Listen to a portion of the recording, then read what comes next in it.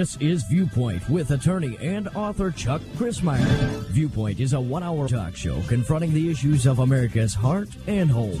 And now with today's edition of Viewpoint, here is Chuck Crismier.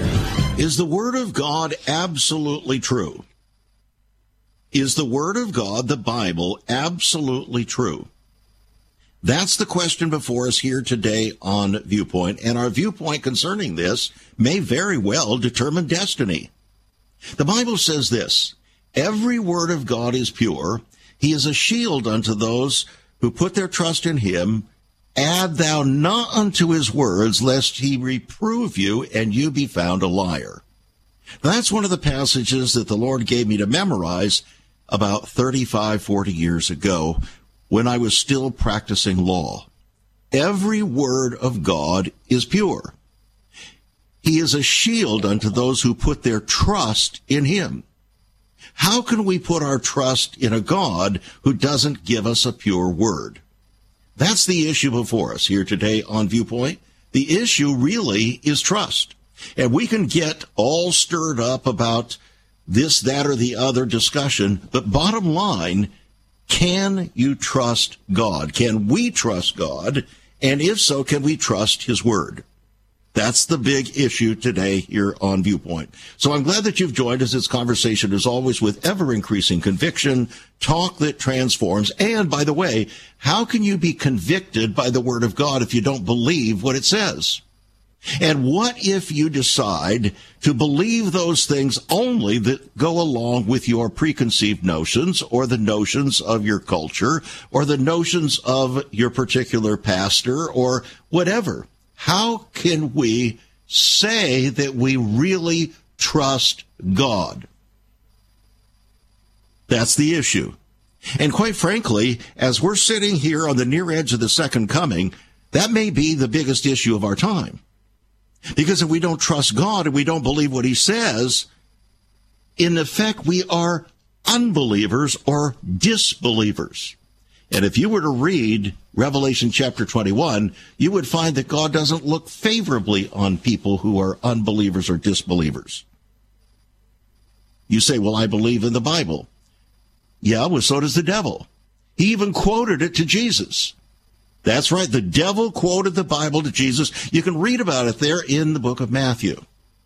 Right after Jesus' baptism, he was taken into a challenging time in the wilderness for 40 days, and Satan quoted the Bible to him.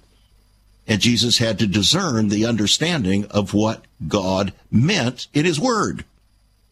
Question: are you able to do that? Today we talk about the word inerrancy. Our guest today says you better learn this word. Well, we're going to talk about this word here today on Viewpoint. And as I indicated to our special guest, George Shamblin, they say that fools rush in where angels fear to tread. And for some, the very word inerrancy is a fool's errand because it leads us into so many questions, so many issues that trouble our churches today and Christians and their pastors. So you can see why we would say, this is a big challenge here today on Viewpoint, and I'm going to ask some questions of our guest today that may trouble you. I already warned him in advance because that's what I used to do as a trial lawyer on cross-examination. And so we're going to do a little cross-examination here, not from a malignant standpoint, but also from the standpoint the truth, the absolute truth of what God is saying and how he wants us to understand his word that we call the Bible or the Scriptures. So, without any further ado, I want to reintroduce to you George Shamblin, our special guest today from Alabama. And, George, it's good to have you on the program again. Charles, very nice to be on, and very kind of you to include me to your listening audience. Well, the interesting thing is, George, that you're speaking Southern, and I don't recall anything in the Bible that talks about speaking Southern. So do you really believe in the inerrancy of the Bible, or Can you speak Southern? Can you speak Southern California, Southern Alabama, Northern Massachusetts? I mean, is there anything wrong with those different inflections? Well, I'm in the heart of the SEC, and I know you're closer to the Big Ten or the ACC, or we've got somebody out in the Big 12 and so forth. I try to avoid all such conversations at this time, so I better refrain from answering. You are the second pastor to plead the Fifth Amendment on this program this week. What a cop-out. You know what? Here's the problem, and we're joking about it here, but the interesting thing is that many pastors are pleading the Fifth. They're pleading the Fifth with regard to what the Bible says, what the Bible means, and when it comes to conflicts between what the culture is telling us is right and what the Bible says is right, pastors are pleading the Fifth Amendment. They don't want to talk about it because they're afraid. They're afraid of the people rather than God. What do you make of that? I think we all appreciate when somebody speaks from a place of conviction and when somebody stands on principle, even though we disagree with that person. I think everybody's bothered when somebody says, well, I don't know. And it's like, look, pick sides, one or the other. But that kind of middle of the road approach, just kind of man up, and proclaim, here's where I stand, stake a flag in one camp or the other and stick with it. But yeah. I think there's honor in that. And you're right. I think a lot of pastors have found that by not taking a stand, that is taking a stand. Yeah, exactly. And it is taking a stand. It's just taking a stand for milquetoast faith. And there's no courage in that. There's no conviction in it. And the reality is it is destroying authority. And interestingly, as the people in Israel heard Jesus speak, they made an observation that I think is important for us as we press on here today on Viewpoint concerning this matter of whether we can trust the Bible, whether it's inerrant and so on. And here's what they said. They said of Jesus, he speaks with authority and not as the scribes. Now, the scribes and the Pharisees and so on, the rabbis, they spoke the Bible, but they spoke about the Bible. Jesus spoke the Bible both in quoting it and in applying it, so they were able to discern a radical difference between Jesus' approach and the rest of the religious leaders, because Jesus spoke with authority and not as the scribes. Isn't that word authority the real issue with regard to the word inerrancy? It absolutely is. And when I say I'm speaking by authority, the question is by whom's authority? And in this situation, we say by the authority of the king. I am sharing a message that he has made and said and delivered to you. I'll say I do a lot of work in Cuba. I do a lot of work in Honduras and other countries. And just like an ambassador goes to a foreign country, they don't speak on their own behalf. Exactly. They don't offer up their own opinions or thoughts. They say, we'll be right back after this. Ambassador is the word. We'll be right back. Once upon a time, children could pray and read their Bibles in school. Divorces were practically unknown, as was child abuse. In our once great America, virginity and chastity were popular virtues and homosexuality was an abomination. So what happened in just one generation? Hi, I'm Chuck Christmeyer, and I urge you to join me daily on Viewpoint, where we discuss the most challenging issues touching our hearts and homes. Could America's moral slide relate to the Fourth Commandment? Listen to Viewpoint on this radio station or anytime at saveus.org.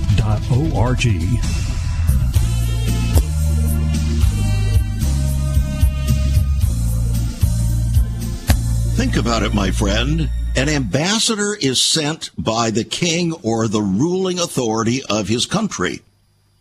If that ambassador does not speak accurately the message of the king or the ruling authority of that country, what do you think is going to happen to that ambassador? He's going to be recalled. In other words, he is not accurately delivering the word of the authority that granted him or delegated to him the authority as an ambassador. So think about that when we think about the Word of God. God gives us, as the creator and sustainer of the universe through Jesus Christ, gives us the authority to proclaim his word.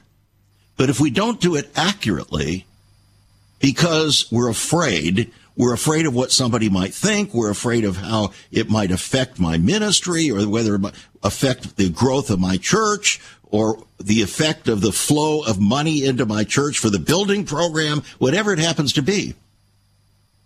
Am I in danger of being recalled? Or have I actually begun expressing the authority of another kingdom, a different kingdom altogether?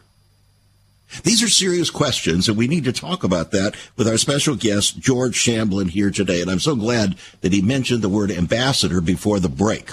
So I want to make his book available to you. It's a simple book, and one that needs to be dealt with. He's right. We better learn this word. We better learn its implications. Inerrancy, the book, $12 on our website, saveus.org. Saveus.org. You can give us a call at 1-800-SAVE-USA, or you can write to us at Save America Ministries, P.O. Box 70879, Richmond, Virginia, 23255. Writing a check at $5 for postage and handling. Inerrancy, that's the title of the book. Is Jesus the only way to heaven? What should we believe about gender and sexuality? What part should the church play in politics or social issues? These are just a few, our guest says, of the many questions being asked by Christians, the spiritually curious and the openly antagonistic alike. So the question is Christianity a buffet that we can pick and choose? A Christian cafeteria. We can pick and choose what we want to believe. Or does God tell us what we need to believe if we profess to be his followers? And if so, are we willing to do so no matter the cost? That might be what the cost of discipleship is really all about, friends. But today we talk about the authority of Scripture. George Shamblin, our guest, and I'm glad that you're joining us, George. Now, in your book, you recount a message by J.I. Packer back in 1990, which was 3 years before we started this radio program. Here's what he said. Very famous Christian pastor and author. He recounted what he called a 30 years war over the inerrancy of the Bible. He traced his involvement in this war in the American context back to a conference held in Wenham, Massachusetts in 1966, which was the year my wife and I were married, when he confronted some professors from evangelical institutions who now declined to affirm the full truth of Scripture. That was nearly 50 years ago. Well, it's more than that now because my wife and I have just been married 57. And the war over the truthfulness of the Bible is still not over, not by a long shot. From time to time, the dust has settled in one arena, only for the battle to erupt in another. In the 1970s, the most visible battles were fought over Fuller Theological Seminary. That was just 2 miles from my law office. And I spoke every month at a location right next door to Fuller Theological Seminary. And a fellow that I went to 6th grade with became the provost of Fuller Theological Seminary. So I know a bit about Fuller Theological Seminary. And then there was the Lutheran Church, Missouri Synod. By the 1980s, the most heated controversy centered in the Southern Baptist Convention and its seminaries. In 1978, a large number of leading evangelicals met and adopted a definitive statement that became known as the Chicago Statement on Bible Inerrancy. Many thought the battles were over, excuse me, or at least subsiding. Sadly, the debate over the inerrancy of the Bible continues, and as a matter of fact, there seems to be a renewed effort to forge an evangelical identity apart from the claim that the Bible is totally truthful and without error. But, George, you say none of this is new. From the days of the Apostle Paul until now, No Christian pastor, church, or denomination can afford to stray from the authority of God's word, even in the slightest. I think that gives a good summary of where we are, where we've been, and where we're going here. So, you wrote this book, Inerrancy. You better learn this word. Why did you decide to write this book when you knew from the get-go it might get you in trouble? Well, I'm happy to answer that. I was at a home improvement store, and a lady came up to me. She said, George, for years we've been so confused. On the one hand, the church we go to says they believe the Bible. They say they're Christian. It's a well-known denomination, and yet they keep teaching certain things, or they keep supporting ideas or policies that are completely against Scripture. And she said, finally, my son, who came home from Auburn University, he's with the campus ministry, and he told me, Mom, there's this word that will explain everything. And she said, George, I don't know if you've heard this word, but it's called inerrancy. And I said, yes, I've heard it. And seriously, the point is, if we can't get on the same page with that word, inerrancy, that all of Scripture is true and reliable and trustworthy, we're never going to agree on all the downstream issues. We've got to square up first and foremost. Are we on the same page in regards to the foundation of the faith? One of the things that I noticed in your book, which is a very serious discussion, is that you have used a number of cartoons in the book, which, it helps the medicine to go down a little bit easier. But one of those had to do with Jonah and the whale. And here is what the teacher wrote on the chalkboard. It's impossible for a whale to swallow a human. My response to that is, but it's not impossible of human to swallow a whale. That is a whale of a story or a whale of an untruth about what God has said. And unfortunately, we have believers, professing believers, and their pastors all over the country and around the world who are swallowing a whale of untruth, as they choose to do. Amazing, isn't it? It is, and I'm right here in the heart of the Bible Belt in Birmingham, Alabama. From our office where I work, we've got a ministry here, and 1 mile is a church. It's one of the first churches in downtown. And the poor fella recently stood up, and I saw this online, and he said, let's pray the prayer Jesus taught us to pray, saying, Our Father, Mother, who art in heaven. And it's almost like, poor fella, do you not realize what you just said? On the one hand, you said, let's pray the prayer Jesus taught us to pray, but then you threw in this absolutely absurd notion of God being a father, mother. Yeah. Well, the Church of England and its bishops are intent on doing exactly that and degenderizing the Bible, because they say, it's just too bad. It's offending people. God is not a he. We're just going to use some sort of a generic term. And this is the spirit everywhere now. It is. And you just want to say, now help me understand, number one, where are you going with this, and what's your point? Of course it's wrong, and we totally disagree, but I have to tell you, in these last 4 or 5 or so years, you just shake your head and say, this is lunacy. However, one good thing is happening. We are starting to see more and more of the wheat and the chaff. We're starting to see the remnant, who true believers are, that love the Lord in spirit and in truth.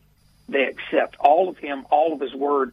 That's becoming more apparent, which is actually a good thing. Yeah, it is a good thing, and we're going to see that as that remnant, which is an increasingly small group of people, begins to be identified and realize what's happening with regard to the authority of the Word of God, and as it impinges upon our lives, we're going to find that remnant truly is a remnant. The Bible calls it a remnant. Jesus said, straight is the gate, narrow is the way, and precious few there be that find it. But broad is the way that leads to destruction. Many there will be that go in thereat. And I think a lot of it has to do with whether or not we accept what God has said in his word or not. When we're told not to add unto the scriptures, lest he reprove us, and we be found a liar, in the book of Revelation it says, and don't take anything away from the scripture. So it's not just adding to it, it's taking something away that also brings God's disapproval, doesn't it? It really does. And you just went to the end of Scripture, and earlier you talked about the temptations where the enemy twists and contorts Scripture in a perverted way. And if we go all the way back to the beginning in Genesis chapter 3, the very first thing we hear of the serpent, the very first words this crafty serpent says is, did God really say? Isn't that, those are the three most important words in the Bible. Hath God said. 3 words. And it triggered sin.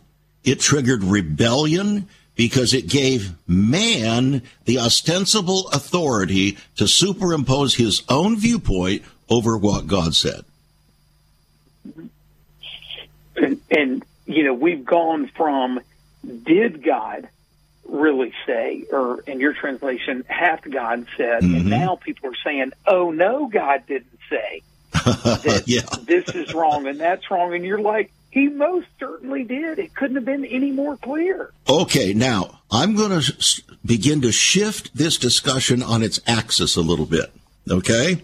We've been laying a foundation here so that people can really understand and kind of get into the conversation a little bit. So, my father was a pastor for 50 years, and he was a pastor in several evangelical, even holiness denominations. So that was my background. My father used to say, I believe the Bible from cover to cover and the cover too. Have you heard that phrase? I have. Okay. Sure. I believe the Bible from cover to cover and the cover too. The problem with those words is that's an expression of intent that I take the Bible to be authoritative. The problem with it is that pastors, human beings, superimpose their own thinking and viewpoint over those words so that, and let me give you some illustrations. You're in the Bible Belt, the South. For the past 25 years, the divorce rate in the Bible Belt of America has exceeded the nation as a whole by 50%. Now, obviously, if that's the Bible Belt, and this is composed of Christians and Christian pastors, there's something profoundly wrong with the thinking and the preaching, because God says, I hate divorce. Right. I hate it. So one day we had a guy who was reputed to be a prophet type in our own home, and he sat there in our kitchen and began to brag about the divorce that he had had and a remarriage when his spouse was still living, and telling us it was an answer to prayer and God's perfect will for him. Now, how do you do that? How do you make that kind of a statement in the name of God and with the authority of Scripture when it's exactly contrary to what Jesus and the Apostle Paul said? How do you do that? Yeah, Paul, at the very end of his life, he says, I'm already being poured out as a drink offering at the time of my departure has come. In other words, I've just got a short amount of time to live. The sun is setting on my life. And he said, preach the word, because the time will come where people no longer wanting to endure sound doctrine will seek out, it actually says accumulate teachers in accordance to their own desire and wanting to have their ears tickled. So when you have an individual like that, I assure you, he's not only, coming up with his own ideas, but there's going to be a church somewhere that pats him on the back and says, you got it. You're right. Way to go. Okay. Well, and the people are going to flock there. They're going to flock there because he's going to tell them what they want to hear. That's the broad way, friends. That's the broad way that Jesus talked about. The book Inerrancy, $12 on our website, saveus.org. We'll be right back. There is so much more about Chuck Crismier and Save America Ministries on our website, saveus.org. For example, under the marriage section, God has marriage on his mind. Chuck has some great resources to strengthen your marriage. First off, a fact sheet on the state of the marital union, a fact sheet on the state of ministry, marriage, and morals. SaveUS.org. Marriage, divorce, and remarriage. What does the Bible really teach about this? Find all of this at SaveUS.org. Also, a letter to pastors, the Hosea Project, SaveUS.org, and many more resources to strengthen your marriage. It's all on Chuck's website, SaveUS.org. Again, you can listen to Chuck's Viewpoint broadcast live and archived. Save America Ministries website at SaveUS.org.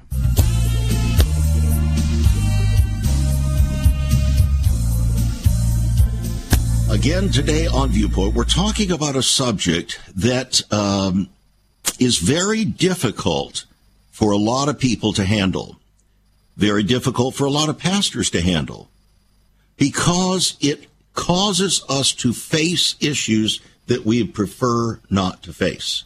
It causes us to make statements concerning what we believe or don't believe that many of us are not wanting to state in public. And there are reasons for that. Let me tell you what one of those reasons is. Jesus spoke about it. The Bible says that there were many religious leaders, rabbis in the synagogue, even of the Sanhedrin, that believed in Jesus, but. Now we got a lot of big buts in the church today. Okay, here it is.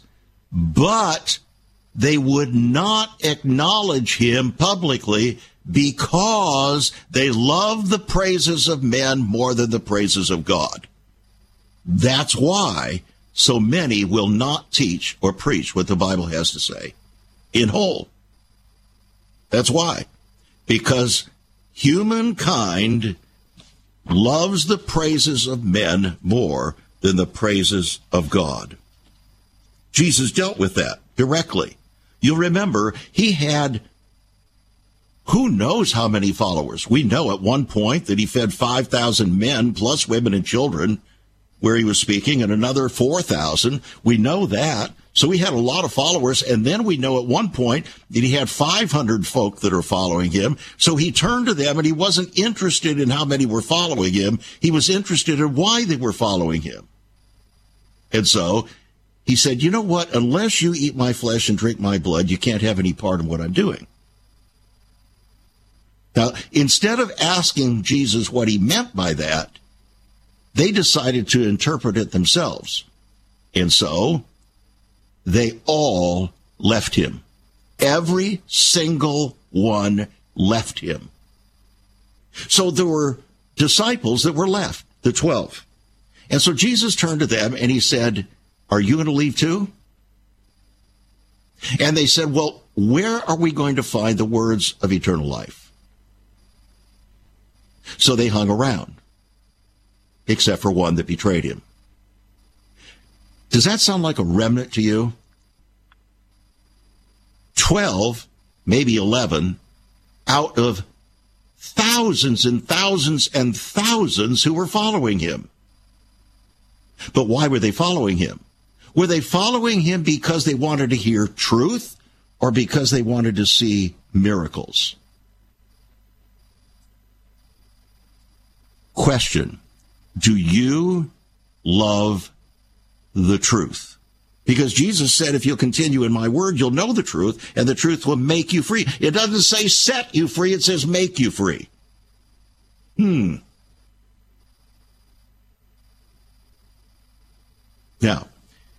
with that having been said, what about this word inerrancy?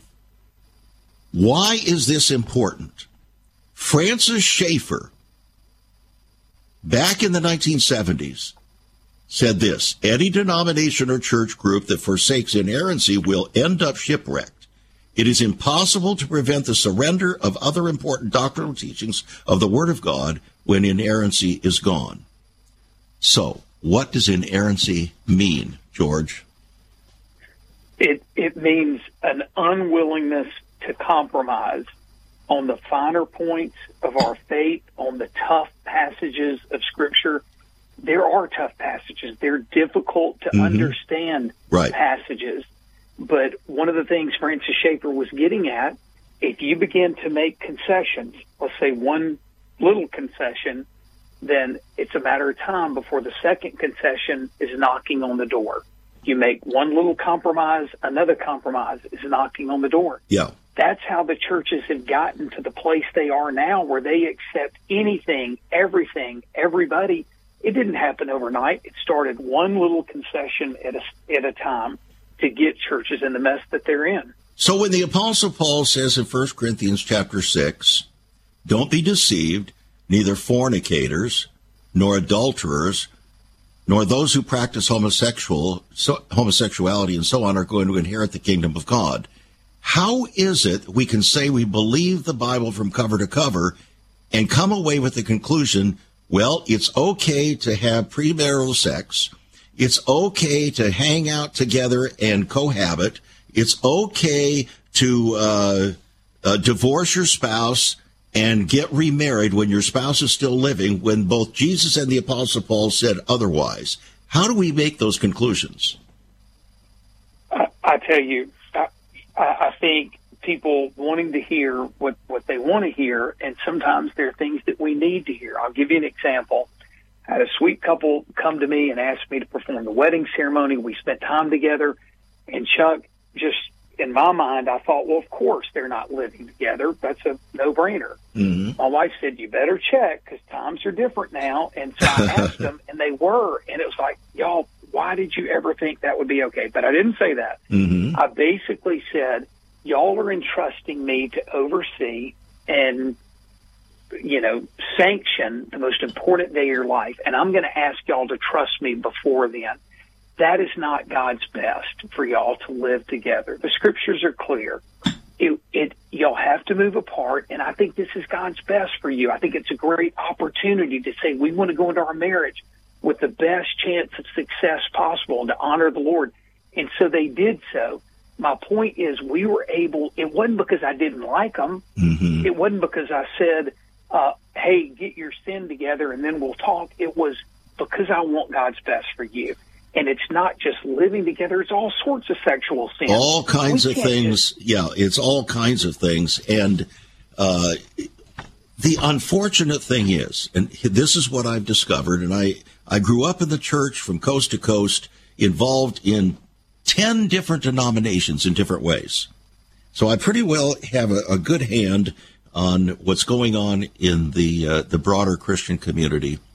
And one of the things that distresses me is when pastors who are preaching inerrancy and making a big fuss over inerrancy will develop doctrines such as cessationism, which is totally contrary to the words of the Apostle Paul that they say they believe in as the foundation for the doctrine of the church. If they would say, well, I have a hard time accepting that those things are continuing, and here's why, that's one thing. But that's not what they do. They come out and openly preach against it. That is radically contrary to the very doctrine of inerrancy that they're touting. Now we're starting to get into difficult territory, aren't we? That's right. Let's go. Are you going to plead the fifth on this one? No. That was college football. When it comes to Scripture, I'm all in. College football. Now that's a good analogy for the Scripture. It's rough and tumble sometimes. In other words. That's right. Absolutely. Okay. Well, here's another one, and this one is so practical, and it really isn't subject to interpretation, except unless I don't want to agree with it. And that is, Jesus said, if you will not forgive others their trespasses against you, neither will your heavenly Father forgive you. Now, did Jesus mean that, or didn't he?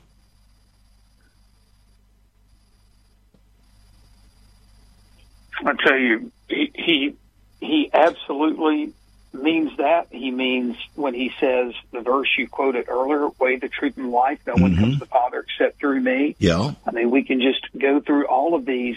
What about when Jesus said, those who are weary and heavy laden, that if we come to him, we find rest? He didn't say, if you come mostly to me. Or when he said, take up your cross and follow me, he didn't say, take up 99% of your cross or 98.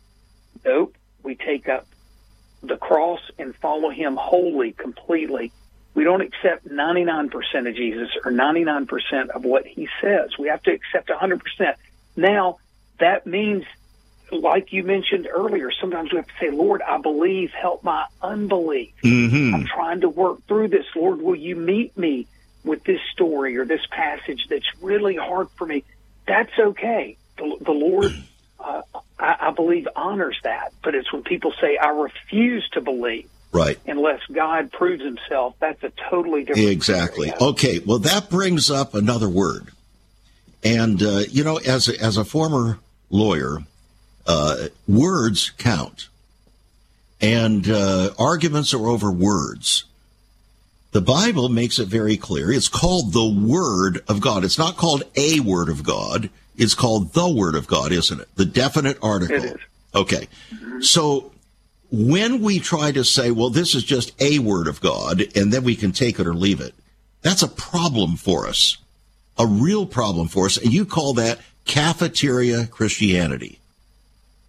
Picking and choosing, it feels good, but it isn't good because every word of God is pure. Now, some would say, though, well, but not everything in the Bible is the Word of God. They're viewpoints or opinions, responses of, say, the apostles. They're in the Gospels. And it's like for instance, if I were to deal with a case involving a severe auto accident in an intersection, and I would get all the witnesses that I could together, and those witnesses would testify as to what they saw, what they understood that the cause of that accident to be and how it happened. Now, they might have differences in certain facts, certain points of view, and so on. How does that relate, then, to the Gospels? Because there are aspects in the Gospels, even concerning the certain facts concerning the resurrection morning, that are different, seem to be different. How are we to respond to those kinds of things? I want you to consider that answer until after this break. We'll be right back, friends. Inerrancy, that's what we're talking about here. The book on our website, saveus.org. $12 to put in your hands. Stay tuned. These are controversial and difficult subjects. We'll be back. Have you ever considered what the early church was like? Many people are developing a heart longing for greater fulfillment in our practices as Christians. A recent study showed 53,000 people a week are leaving the back door of America's churches in frustration. What is going on? Why has there not been even a 1% gain among followers of Christ in the last 25 years? Could it be that God is seeking to restore first century Christianity for the 21st century? Jesus said, I'll build my church. Is Christ by his Spirit stirring to prepare the church for the 21st century? The early church prayed together and broke bread from house to house. They were family, and it was said by all who observed, behold how they love one another. Incredible. But the same can be found right now. Go to saveus.org and click Cell Church. We can revive first century Christianity for the 21st century. It's about people, not programs. It's about a body, not a building. That's saveus.org. Click Cell Church.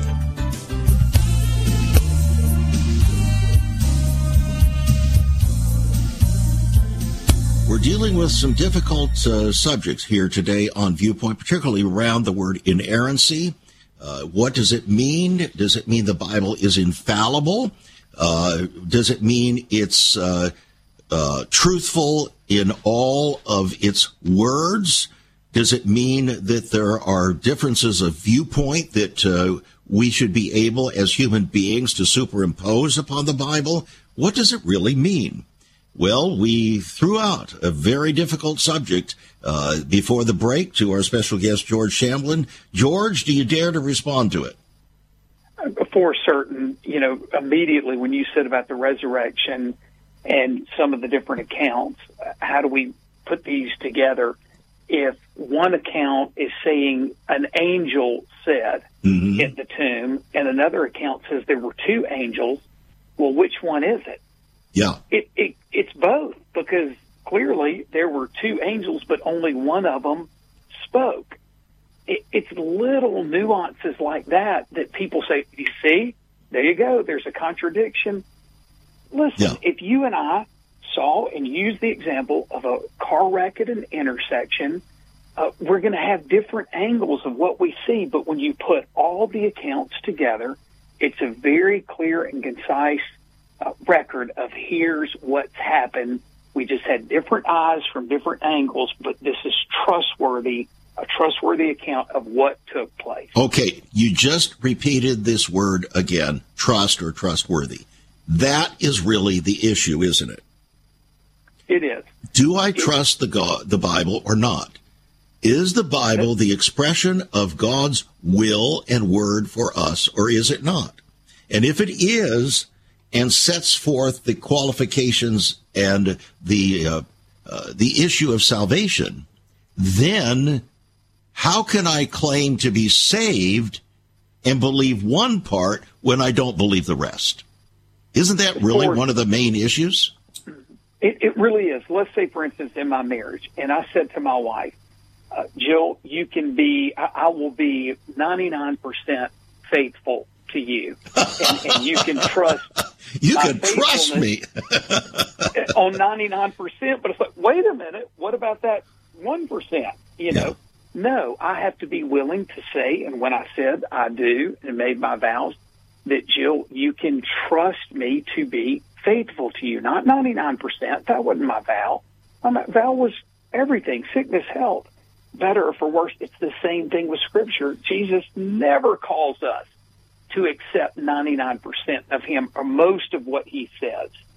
It's all of him and all of what he says. So in other words, if I will not forgive someone else, however difficult it might be, however much faith it may require for me to step out and forgive, if I will not forgive somebody else's trespass against me, neither will God forgive me, no matter how much I argue he will.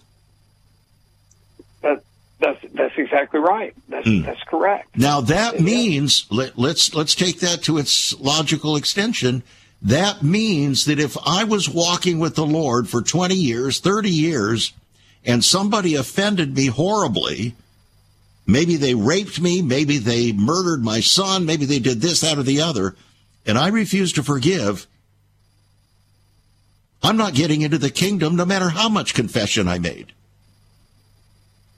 And it is really, really hard when somebody has wronged us and betrayed us, and it is very hard to forgive. However, absolutely.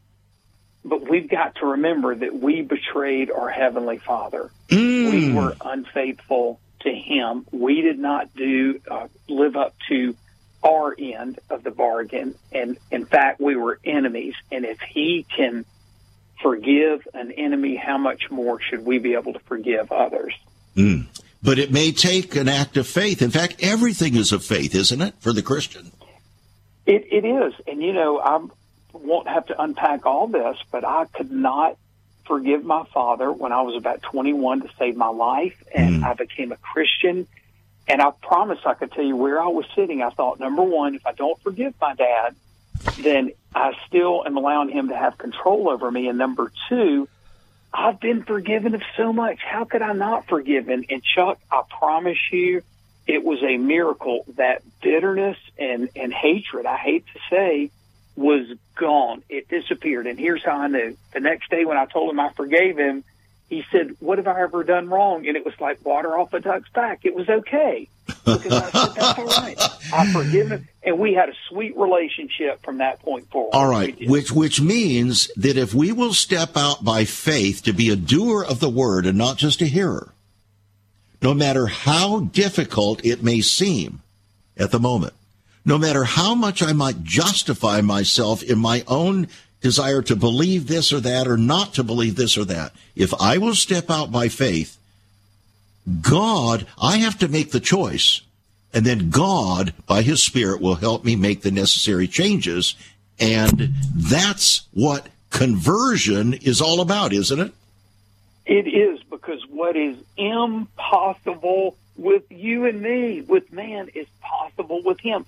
It's not possible humanly for us to forgive somebody who's wronged us, or to step out in faith, or to take a new job.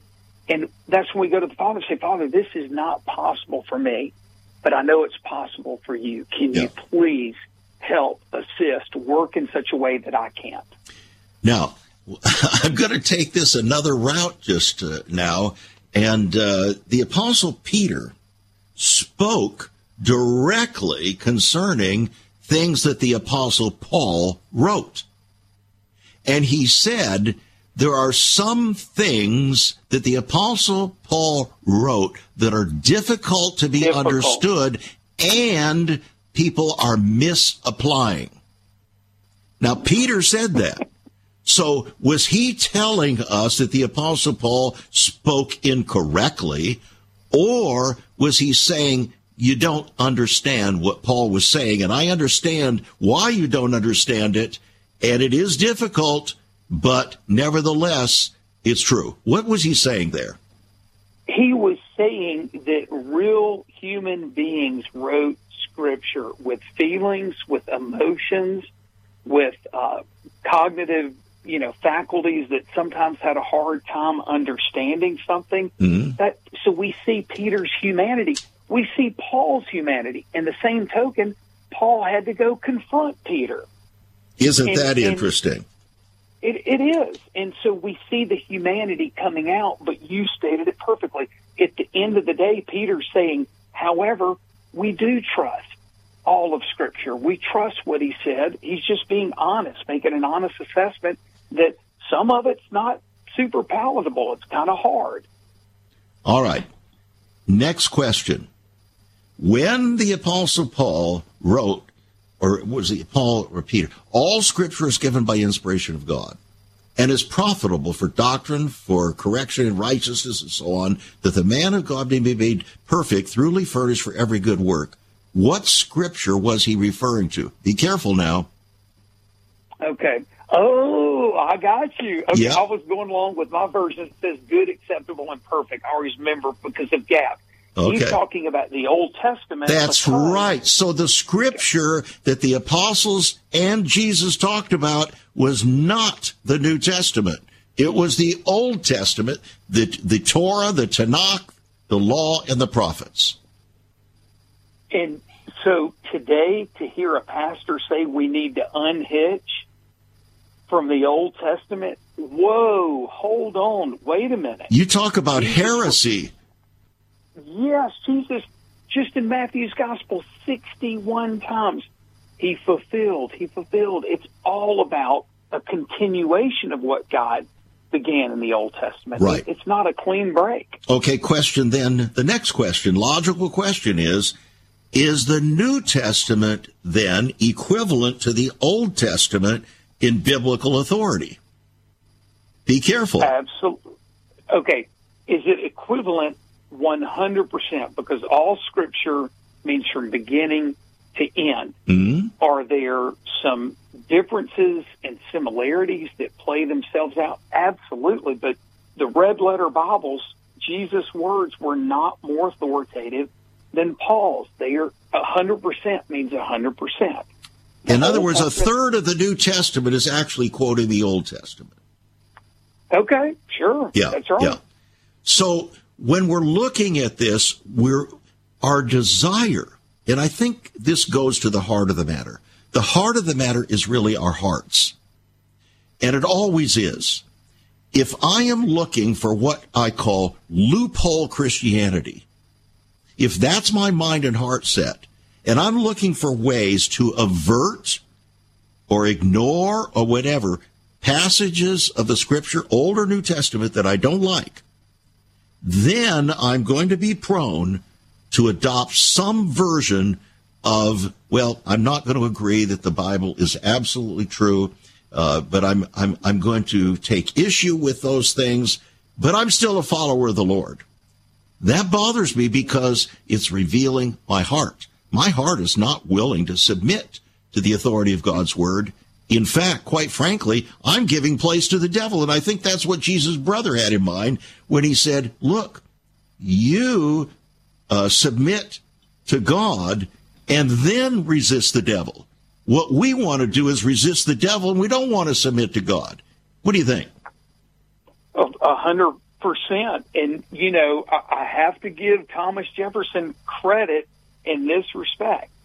What you just described is somebody copying and pasting or doing theological gymnastics.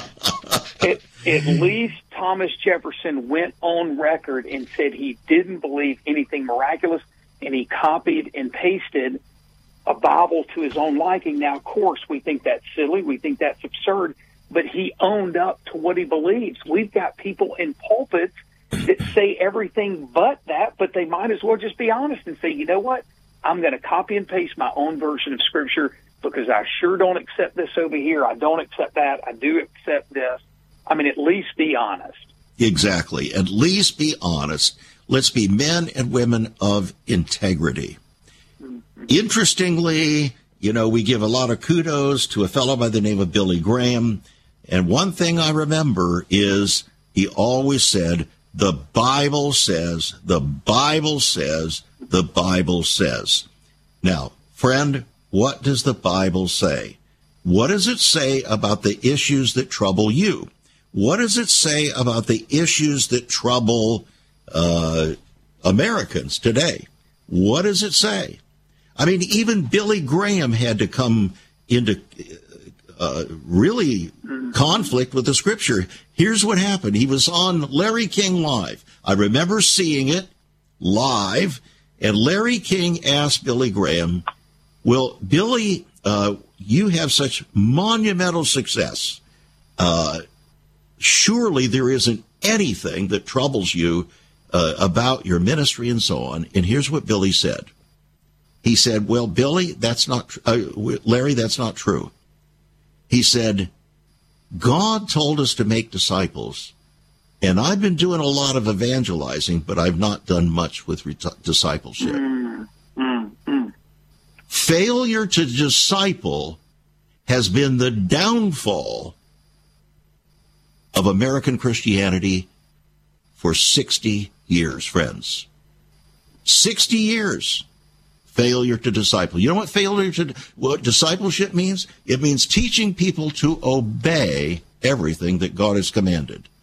So tell me, George, why has the word obey, which Jesus said is the only way to please him and the Father, why has it fallen on such hard times that pastors have told me on this program it's the most hated word in the church? It is, but I think things are changing. Okay. I was a senior at college, and he sent me a verse saying people all over campus, public campus, are repenting and obeying Scripture. Well, there we go. Repenting is the most positive word in the Bible. The inerrancy of Scripture, friends. It's a small book, but it will challenge you. Maybe we ought to read it. You might want to listen to this program even again, because this is a very important issue. $12 will put it in your hands. It's on our website, saveus.org. You can call us, 1-800-SAVE-USA. You can write to us at Save America Ministries. P.O. Box 70879, Richmond, Virginia, 23255. God bless you. Be a blessing, my friends. Let's come into alignment with God and His Word. It doesn't return void if we receive it. You've been listening to Viewpoint with Chuck Christmeyer. Viewpoint is supported by the faithful gifts of our listeners. Let me urge you to become a partner with Chuck as a voice to the church declaring vision for the nation. Join us again next time on Viewpoint as we confront the issues of America's heart and home.